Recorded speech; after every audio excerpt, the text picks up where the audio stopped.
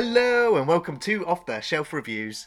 I'm kind of glad this isn't the Angelina Jolie movie. And I'm Gary. And today we're going to review and discuss The Changeling, which released in 1980. From a story by Russell Hunter, with a screenplay by William Gray and Deanna Maddox, and directed by Peter Medak.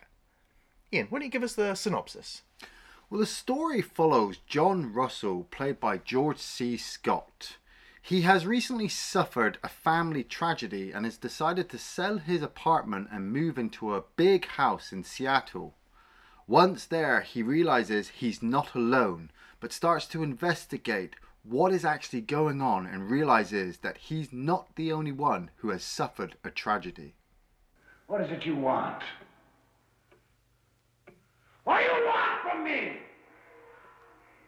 So I said this was based on a story by Russell Hunter, and that means that this was an actual true ghost haunting. Allegedly. Now, apparently, he stayed in the Henry Treat Rogers mansion in Denver, Colorado, since been demolished. Yeah. And basically, everything that he said that happens is what the screenwriters then went and put in this film. Oh, right, okay. But interestingly, the two screenwriters did apparently 6 months of extensive research, looking into all forms of paranormal activity and the research that goes into trying to document these sort of cases. Yeah. So I was like, so it's definitely well researched. But part of my brain also goes, maybe it was also the fact that the Amityville Horror came out like a year before this. And the studios were just like, any ghost stories? Haunted houses, let's go. Now, I remember seeing this film in my early teens.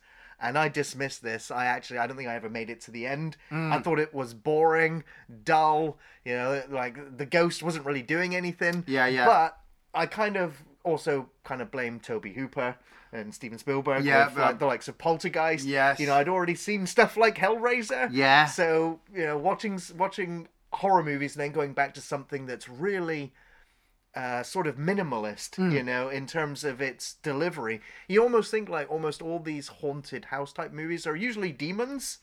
Yeah. And so maybe that explains why this film, that is considered quite widely as a pretty damn good film, has kind of gone pretty cult classic style and remained, unnoticed by so many. Well, this is the thing. It's quite interesting you said that, because as I was getting ready for the review, I was, with the history of horror movies I've gone through, I've seen all types of gory, fucking crazy, black and white, fucking haunted house movies. Like, this one had never kind of appeared on my list. Nobody had really talked about it.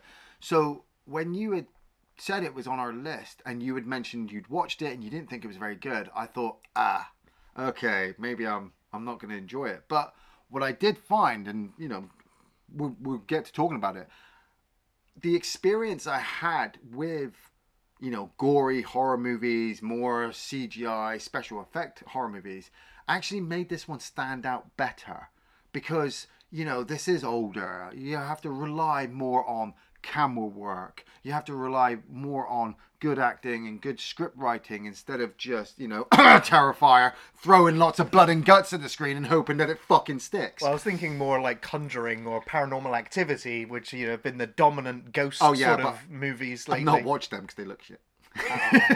Fair enough. But at the same time, Peter Medak, I'd seen The Craze. Yes. When it came out when I was younger. Like, my mum had rented it. She'd kind of talked to me about, Reggie and Ronnie and what they got up to in London at the time. So when this film had been released, she was kind of like, here, you should watch this movie. And yeah, it's pretty damn good, pretty well acted and, camera works pretty well. So The Craze, I thought, hey, that's some backing for The Changeling. I know I'd seen this director's work in episodes of like Hannibal, the TV series. He's also worked on lots of other TV stuff, but the only other film that popped out was Species 2. Yeah, it's which like, isn't great. But then, I mean, Species 1 isn't great. Well, I do have to say, though, and this is quite interesting, like 3 weeks ago, I'd seen a poster for Zorro the Gay Blade and was like, what the fuck is that? So I'd wikied it. And then realised when I was researching for this film that it was done by the same director. So we might have to throw that one on the list. It looks interesting. Okay. But man, George C. Scott, Yeah. I I recognize him straight away from The Exorcist 3. Oh hell yeah! Like Doctor Strangelove. Yes, He's great in that. I mean, he was great in Patton. I did love his version. I mean, like I kind of love all the Christmas Carol versions you can get out there, but the one he does is like he's really intense, and then he can be really quite mellow. Like he's a really, really great actor. And this fucking opening, man, whoa! Like the film, like before the even titles come up, it's him. It's New York State, November. Yeah, him and his wife and his daughter. You know, his wife, played by Jean Marsh. You know, from Return to Oz. They're pushing their car up the road because it's run out of gas or a flat tire or something. You know, and I like immediately I'm starting to get an ominous feeling. I'm feeling like. Yeah, I mean, like when the daughter's just like, "Hey, mummy, let's go have a snowball fight in the road." Well, I mean, on the side. On the side of the road, yeah. of the road. It's like, oh. And I mean, the film language, like, you only have to see a couple of movies to know when the film's telling you that something ominous is about to happen. Yeah. That wide shot. Then, of course, the car's coming. Yeah. You just know as an audience member what's about to happen. And even though you know it's about to unfold, actually watching the mother and daughter get destroyed under that car.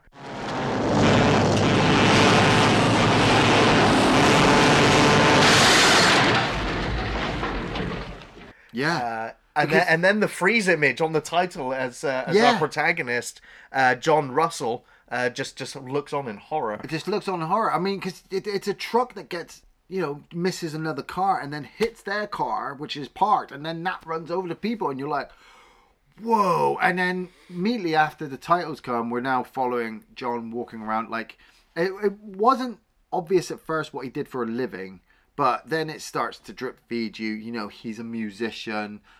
He likes to teach classes, you know, and he's really quite well famous as well, from what I gather, because the class that we see him do, he's got loads of people there trying to be in on his lesson.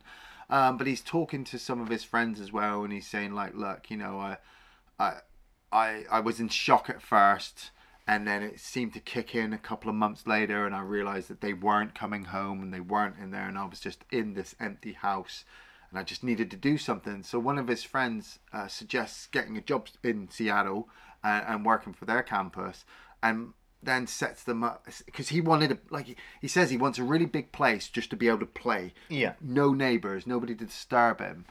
And so then when he gets taken to the big house and he meets Trish Van Derriere playing Claire Norman, like this is what was getting me. Like, I'm not saying that like Peter Medak is like the greatest director of all time, obviously not, but some of the camera work shots that he used while going around the house really made me feel like scared. Yeah, I don't know whether it's also the music or the low camera angle, or the fact that the camera's always moving. You definitely get the sense that you are something in the house watching these intruders come in. And it's, he's been basically leased this house from the Historical Society. Yeah. And she's just like, well, actually, you know, I don't really know much about the house, except they didn't really try very hard to sell it to anybody. Yeah. I've only been with them a year, so they won't tell me anything. Yeah, and she mentions that nobody's been in this house for like 12 years or something, you know, and the fact that, like, when they're walking around the house, there's still stuff in there. And I'm like, so I get the feeling that whoever was last in here left in a hurry. Yeah. And it's about 12 minutes into the film where we get our first kind of spooky moment where the first thing he really notices in the house is this grand piano, and he starts playing it and one of the keys is dead. And of course, as he walks out of the room, camera zooms all the way up in onto that key as it's sustained, as the camera then shows the wide shot again. Yeah. It's like, oh, there's something else in here. There's something else. And we just follow John, you know, George C. Scott in the house. Like, we do see, like I said, go to college and do work, you know, and go and talk to Claire about things going on in the house, like, you know, getting the gardener in, you know, getting a maid in, because the Historical Society is funded by Senator Joe Carmichael, and he's putting money into keeping the house kind of going. You know, nobody lives there, so they're just going to pay money to keep it clean, keep it tidy. And now they've got, you know, this musician in there. It's all good.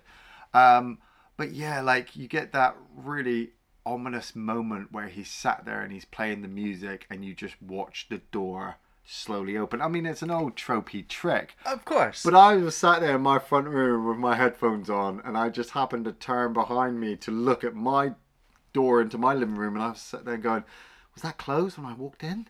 Did I open it? I'm just going to keep watching the TV. Yeah.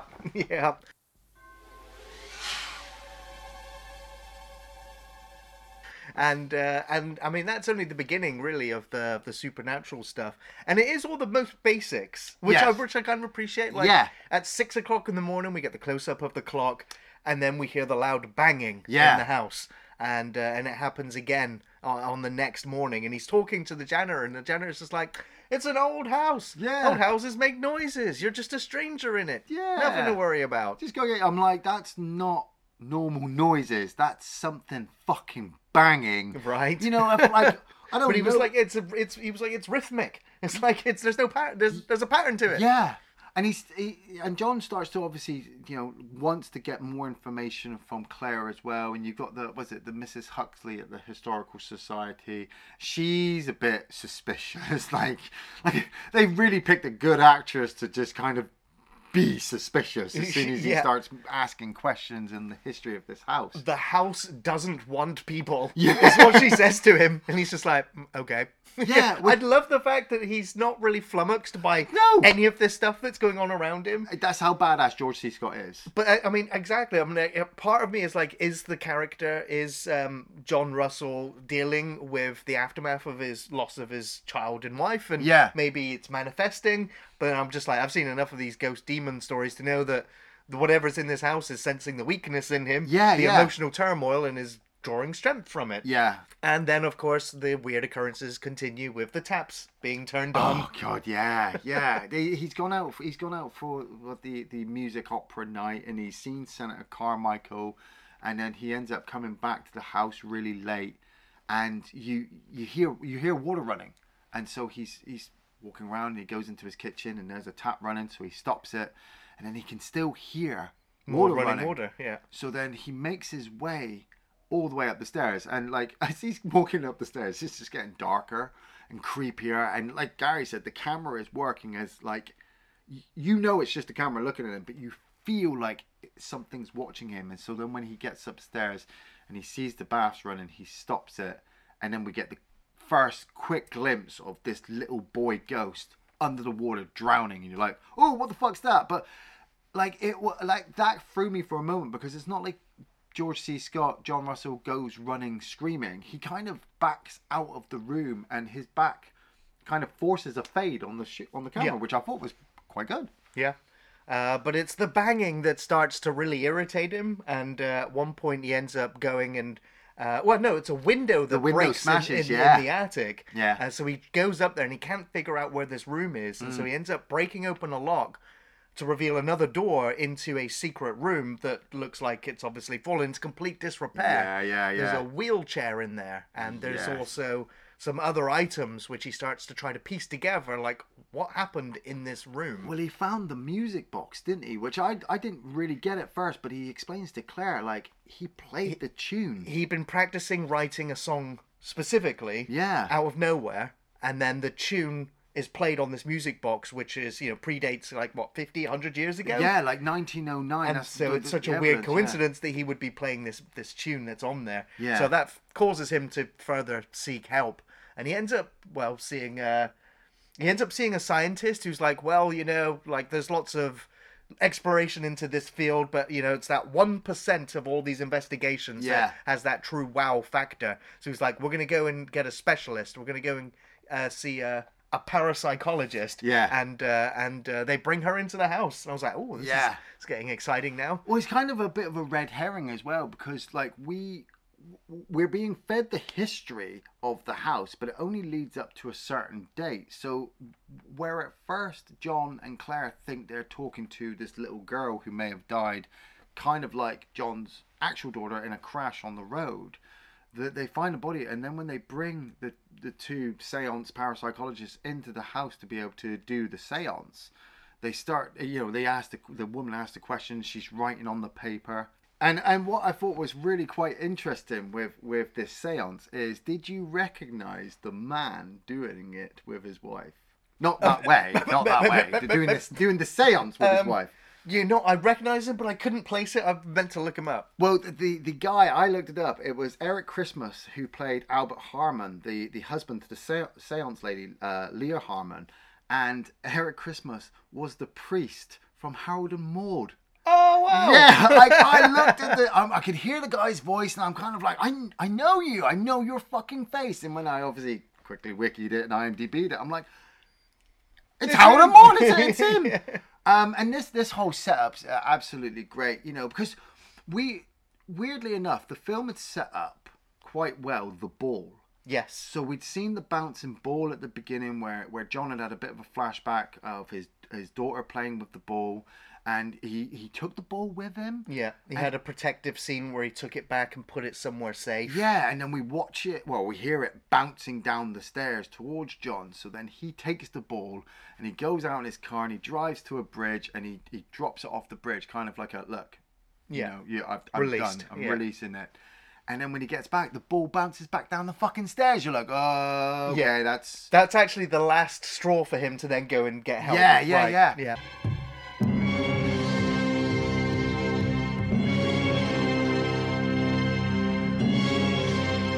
And then when they're there doing the seance, you know, like we said, we've got Leah Harmon just kind of writing constantly with the psychic writing thing that they do. And they just start asking questions. And it's just like, my name is Joseph. No, I'm not Cora. Yes, I need help. But it's when John listens to a taping that he's doing of the seance that you actually start to hear the ghostly voice as well. Yeah, you get the EVP, and that's really unsettling because he does the rewind to playback over and over and over again just to really sell, you know, that he's got these voices. Yeah, it's great. I mean, it's all the most basic stuff, but I'm trying to think of films that are in this vein earlier than this, and I actually can. Well, that's it. Like what you said. I can think like Amityville has moments like this, but Amityville is really more intense. Yeah. And at the same time, like, I like Amityville, but real or not, I don't know. I know this is just a film in a way, but it's more. But it's also based on, like I said, Russell's story where he said he went into a place, found a secret room in there because of weird noises. Yeah. Actually ended up doing some research about an orphanage, and then ended up finding a well and finding a body underneath it. So all of that has come from a real thing. Yeah. So I mean, if you are interested, you can YouTube it. There are videos going into the original story. Yeah. So I do think, like, even though, you know, it's hard to believe, or like as much as I want to, you know, all of this stuff, this film does sell it to you like it's very much plausible. Yeah. But again, like I said earlier, I like that this thing is not outright attacking the character. Yeah. It's, you know, throwing a glass against the wall, it's breaking windows. The wheelchair at the top of the stairs. I mean, yeah, that is actually ominous as all hell. There's a scene later in the film, just to jump a bit later, there's a film where Trish Van Devere is in the house, and she gets freaked out by that wheelchair. It chases her through the house. I was like, oh my god, the developers of Silent Hill 4 clearly have seen the Changeling. Yeah. Goddamn wheelchairs. Well, that's it. Like you said, I wasn't too sure if this thing was malicious or not. But then we'd seen John get the flashback of what's happened. So from what we gather, there was a really rich landowner. I think his name's Richard Carmichael. But he had a son, Joseph, who was sickly and was in a wheelchair. And the son had been left inheritance by Carmichael's granddad. Loads of money. Like, the boy would have been set for life. He wouldn't have had to do anything. But the dad wanted the money and knew that he couldn't get the inheritance from him. So he intentionally drowns his son. And I mean, it's a hell of a terrifying shot. Just seeing this little boy sat in the bath, you know, can't really move or anything. And the dad comes in, grabs his legs and just yanks them out. So the boy's submerged and then just holds them there until the boy's dead. It's also the constant banging that Yeah. we've been hearing throughout the film on the Of him on side the of back. the tub, Yeah. as the kid is struggling, and yeah, it's a pretty brutal scene and hard to watch. Yeah. But yeah, so we immediately know then that the ghost of the house is this little boy. Yeah. But yeah, the plot thickens as we find out that Carmichael was also funding an orphanage. Yes. And ended up the same day he'd got rid of his child and bunged his body in a well. Yeah. And buried it. Yeah.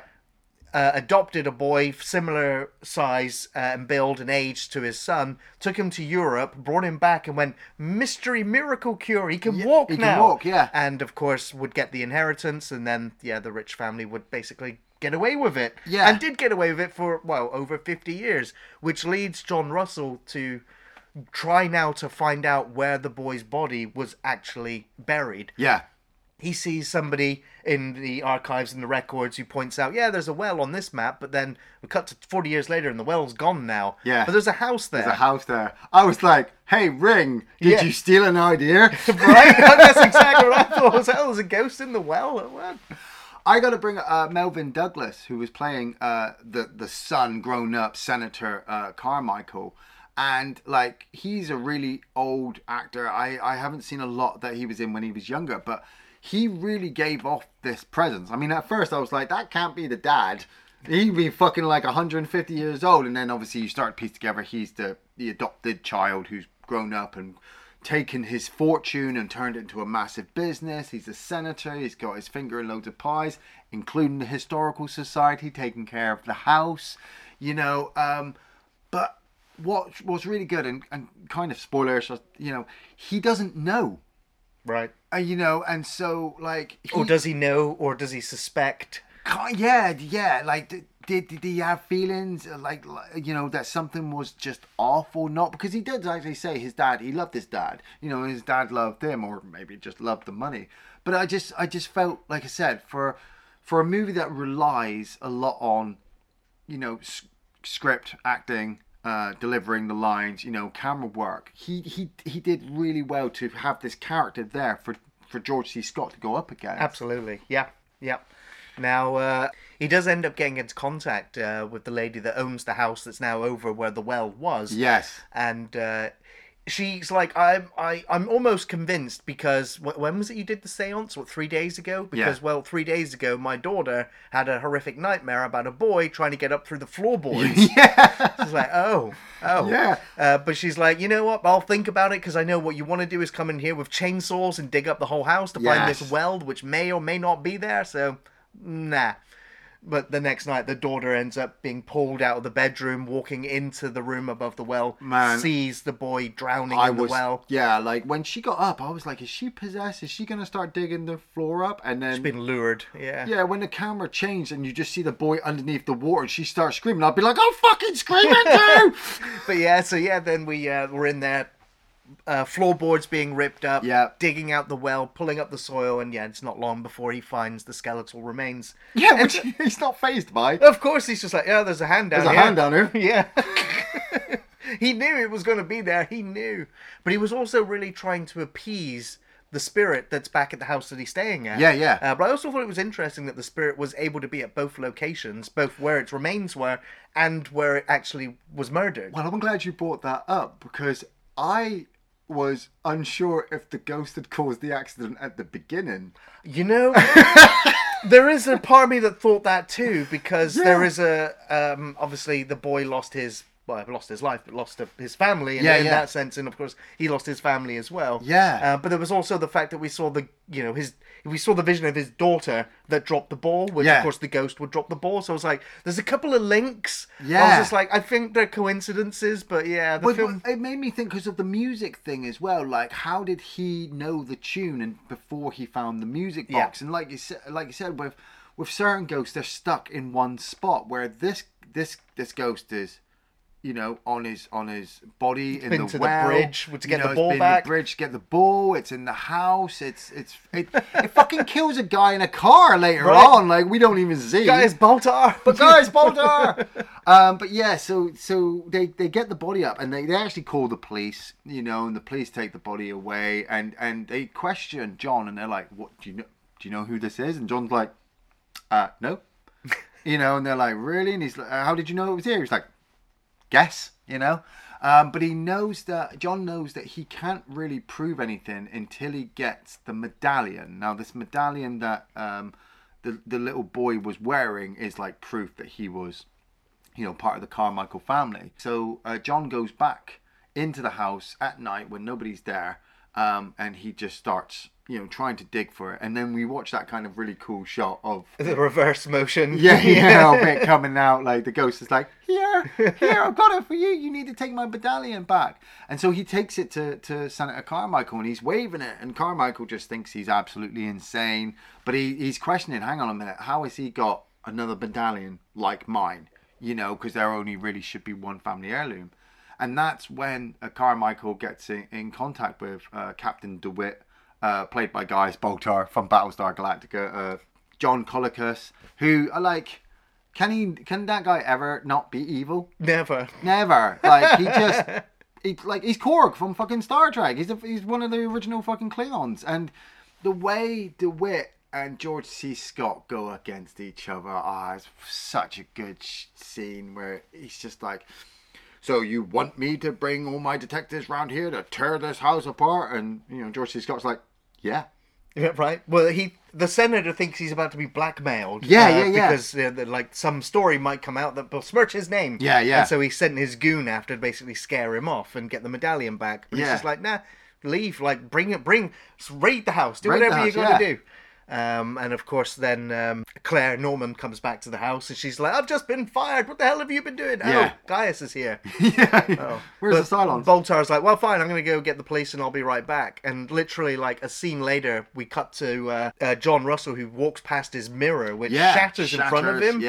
And then we get the call and we get the scene on the side of the road where Captain DeWitt's car is upside down with a hole punched right through it. And he's dead. It's just like, oh damn. And Claire's just like, there's no other cars and it's upside down. Like well, maybe this ghost is pretty damn violent. It's just killed somebody. As fuck. But then we get, obviously, John, he gets called to Carmichael's house. Carmichael has come home, realizes DeWitt is dead. He's a bit freaked out. So he gets John to come round and like you said, he just says to him, like, look, you want to fucking blackmail me. How much money do you want? And it was really nice that, like, John Russell, George C. Scott is kind of like, that's not what I'm here for. Like, I'm here to deliver this medallion back, you know. And they have that back and forth. Like, John says to him, like, I know he killed this little boy. And Carmichael's just like, no, my dad, you know, he was great. He was, you know, was really emoting about how dare you besmirch my dad's name. But as the audience, you're like, we fucking know he killed him. So we just need, and you kind of are starting to get suspicious about it as well. And so John leaves him with the medallion and goes off, and you got that horrible picture of the dad on the table, like eyes might as well have been fucking moving back and forth. That's how evil that picture is. But Claire's gone to the house, and they've done a little bit of an Amityville thing where the light turns on, and the doors open. Yeah, and so she's like there, and she gets lured into the house. And this is where I was like, okay, so the ghost is now being malicious to people. It slammed all the doors on John earlier, and John was like, look, I've dug up, your remains have been dug up, like the medallion's been given back, like what do you want from me? Well, that's it, I started to question, like, if it can do all this, like, did it need to be released to be doing all this, or could it have done all this anyway? It just waited. Like, why not make Carmichael's plane crash? Right. If it really wants him some revenge. Yeah. Or does it, you know, is it going to be appeased once it's been buried and it's found it's had its name cleared and all this? It's like, fuck me, ghost. Seriously? It's got a checklist of ones, right? And if it doesn't, it's going to wheel that wheelchair around the house until it gets you. Yeah. But luckily, John returns in time and saves Claire and pulls her out, and then he goes back into the house. A bit of trivia. Did you know the two of these were actually married at this point in time? Really? Yeah, I think they'd also appeared in like 6 films together as well. I wondered why there just seemed to be some real chemistry between Claire and George C. Scott. But there was also a moment in the film where I think Trish calls George by his real name George in the film when they're having a bit of an argument and she's turned up crying. Right. And when she steps away, I'm pretty sure she calls John George obviously because of their familial relationship. Yeah, I'm like, yeah. but then John and George sound so similar. I couldn't tell. Yeah, yeah. And so John, goes back into the house, and he's... Sorry, just one more Okay, bit right. of trivia for you. Did you know that the whole front of that house is a complete facade? I did. It's a complete fake. It's actually, the whole house itself is a set. Yeah. What they did was just put like this Victorian Gothic front on this house, and Yeah. it paints a pretty good picture. I mean, there. it was multiple sets as well was, where yeah. they were going, and it did flow. You felt like you were just in one big house. Like, dimension-wise, I was questioning, like, Jesus Christ, how big are these rooms next to the kitchen and the bathrooms, and how many bedrooms you're in, because you only see so much. But what you do see works, sets the house as a haunted house. And then, like I said, John saved Claire. He's gone back inside the house to confront Joseph. He's told him, like, I've done everything you want. And you get the wind blowing and the slow motion of George C. Scott trying to go upstairs. But at the same time, we cut back to Carmichael, who's at his desk, looking at his dad's picture, kind of shaking the desk. And I think the desk is like the amulet, the the whole ghost room is, shaking. yeah. And he sees the vision that we'd seen earlier as well of the little boy being drowned, and so he realizes it's real. And we see George C. Scott get knocked off the banister and hit the ground floor. Chandelier shaking. Chandelier's Fire shaking. starts down the banister stairs. Yeah, but you get that really great shot as well of Carmichael being there, or like just spiritual presence of Carmichael walking up the stairs as the fire's going. So then the stairs crash. He walks up to the attic, and then he walks into the room, and then he sees the ghost there, and the room just fucking Explodes. the whole house goes up. fucking whole house goes up, and Carmichael's actually still at home and dies of a heart attack. Yeah. It's a little bit confusing with the edits, but yeah. That's basically it. Yeah, it was, but I got it. Like, Yeah. I got that It was the fact that as well that that John and Claire are right at Carmichael's house, like immediately afterwards. Yeah. Well, once they come out and the house is burning down, Yeah. they're dropping down. I think George would have said to her, like, "Look, we need to go to Carmichael's because I've just seen a vision of him. Yeah. We need to see what's going on." And we see him getting wheeled out into the ambulance. Yeah, and he's dead. And then, the next morning, they're kind of driving away, and they drive past the ruins of the house. And, you get the old tropiness of the camera coming down, seeing the wheelchair, seeing the musical box. But it's kind of nice. The music box kind of opens, and instead of being the evil, ominous presence, it's just the lullaby playing. Well, it's the same tune, isn't Yeah. it? But then I was like, so is the boy's spirit still here? That's what I was like. It still can't Is leave. he appeased? Yeah. Is he just like, ha ha ha, I've killed them all, now I can play with my music box? Yeah.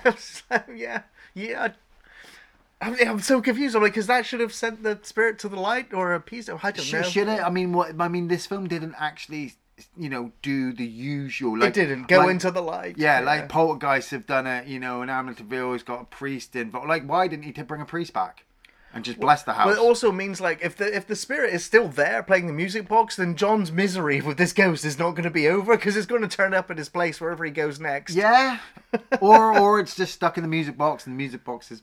Maybe it's the last song it's playing before its body actually gets buried, and then... It's crazy though you said that Claire and John had that relationship, because as they drove off, I was kind of happy they got together. Yeah, right. That he would be happy, maybe start another family. That's Yeah. funky. Well, Ian, what were your favourite scenes from The Changeling? I had a few. I mean, I really loved that opening sequence, even though like it was brief, it was quick. We only get to see Joan Marsh for a little bit. It really just fucking hit home. It sent the level of the movie like here. You've just seen a mum and daughter get absolutely smashed. They ain't getting up, and so now you're traveling with George C. Scott, through his turmoil. Which if you're experienced with supernatural films and stuff like that, like 1408, the ghost does that same thing as well. It just kind of latches on, and then. Is he crazy? Is he just overthinking his family? But then you actually see the evidence for yourself, and you're like, no, there's fucking something here. I really like the shot of George C. Scott. Kind of, I know he wasn't really playing the piano, but actually, the actor went and learnt to play the piano George. for the movie. Fuck yeah, George! It's when he sat there playing and he's smoking a cigarette at the same time, like. I was like, man, like if he's really fucking playing that, he's a badass fucking piano player. Yeah, George, my boy George.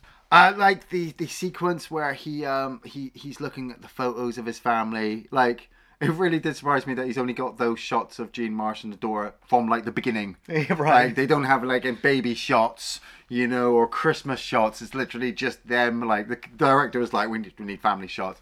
But then it was the ball bouncing down the stairs, you know, and then him taking the ball out to the bridge and dropping it. And I watched him drop it, and I'm like, that motherfucker coming back. Oh, yeah. Yeah, exactly. We know. I mean, we know. And then when it dropped back down again, I was like, oh, God. Same when Claire looked up the stairs and she was all upset. And the wheelchair was just sat up the stairs. Like, you know, I want to say the ending was pretty good, but, like, I felt like that was the third act they needed to kind of fit in. They needed an action impact ending to get the audience, because the rest of the film had been a bit slow. Oh, yeah. Being a bit of a build-up. So they needed something intense to get you. So a wheelchair chasing Claire down fucking corridors, that'll do it. And, the vision of DeWitt, like, Gaius Baltar. I love a bit of Gaius Baltar. And it's a shame he died, but that stare from his window, like, whatever he saw fucking killed him. Oh, yeah. Yeah, this film's got some really good memorable moments. Again, I'm gonna support you on the opening scene. It sets everything up. You know, it's a real gut punch to watch that tragedy happen. But then George C. Scott really sells you on that loss throughout the first third of this film. Yeah. So yeah, very impactful scene. The house doesn't want people. Just like when she says that with such authority, you're just like, yeah, she's probably telling the truth. She might as well have just said, get out. Right, exactly. So those moments in films, always love those, and this one was great. The bouncing ball scene, that's it, bouncing down the stairs. It is so ominous. It is so creepy. It's the long shot, you know. It's not quick edits and cuts. The slow drive out there, the throwing of the ball, the coming back, it bouncing down wet down the stairs. It's just like, that's awesome. Like, even though you know it's coming, like just watching it play out is very effective. One last bit of trivia for you. Oh, okay, yeah. Just because the film's called The Changeling. Yes. But changelings are actually from like European folklore. And it's usually describing or referring to like a troll or a fairy or an elf. Yeah. Their offspring basically being swapped in the placement of a human child. Ah. That's usually a changeling or the swapped child. So the film's title, I thought, yeah, it's actually pretty good. Well, I thought like all the way through the movie, I was just like, right, I don't actually understand what this changeling title. You might as well call it a haunted house. Because the boy that was adopted is the changeling. True. Yeah. But that is when George C. Scott delivers that line at the end, and he just goes, "You're the changeling." I'm like, boom! Title drop. Yeah. Well, let's have a quick ghostly recap. Okay. Shall we? Yeah. First up, we have the piano key. Then we have banging noises, opening doors, taps running, more taps running, ghost image in the bathwater, windows breaking, more banging, ball bouncing down the stairs, teleports back and bounces down the stairs. The seance with ghost writing, glass breaking, EVP, electronic voice phenomenon, the wheelchair at the top of the stairs, the ghost in the well, the doors banging, the mirror breaking, the chandelier shaking, the house burning, the room exploding, the music box playing by itself. Well, Ian, do you recommend The Changeling? I do, but if I'd watched this when I was younger like Gary, I probably wouldn't have appreciated it as much as I do now. I think through my experience of watching all manner of horrors, all different styles, you know, the good, the bad, the fucking really boring and shit. This is just one of those well-made scary movies. Like, I'm not telling you to rush out and watch it straight away. What I'm saying is if you have, like, what was it? It was an hour and 40 or hour and 45 minutes. And I thought it was going to drag. I really did. But by about the 50-minute mark, I was invested. I was like, I was building up investment. Once I got to the 50-minute mark, I'm like, I don't care how long this movie is. I need to see it towards the end. I got the ominous feeling, the creepiness, you know. So if you can get a version of this film, a copy of it or whatever, you know, sit quietly, turn the lights down, you know, and just let the movie kind of wash over you. Because even like when you watch the words, the credits appear at the beginning, I kind of got the Exorcist feeling. You know, knowing George C. Scott is an Exorcist free, that makes it even better. You know, I like Amityville, but man, this house was pretty damn fucking scary with just George in there on his own. Yeah, the ghost. Some people might say he could do more, but man, that little girl, she was fucking terrified. I'm highly recommending The Changeling, as I found it to be a really well-crafted mystery ghost thriller with plenty of suspense and scares. If you like haunted house horror movies, this one has all the tropes and cliches, with the banging noises and doors slamming, etc., but the haunting parts are well spaced out, effective, creepy, and unsettling, and they're not overused or simply there to create jump scares. George C. Scott does a fantastic job in the lead role. He sells the trauma and the heartache of his loss. He controls the screen well with his presence, and I found it very refreshing to watch, well, a haunted house film where the protagonist wasn't scared easily, Yeah. and he remained pretty rational and logical throughout.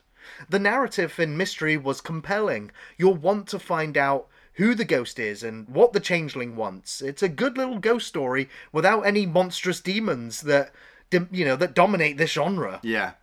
The cinematography was decent. The ghost POV shots were unsettling, along with the film's score. You know, the music by Rick Wilkins, though, I did find it a bit mixed. Often or not, it was understated, and it was really chilling, and then other times it was just too loud and over the top and distracting. For me, less was more in this film's instance. I passed on this film in my teen years as boring ghost film. Now I really appreciate this very simple and effective ghost story, and hope more horror fans check out this cult classic. An experience beyond total fear. Thanks for watching Off the Shelf Reviews.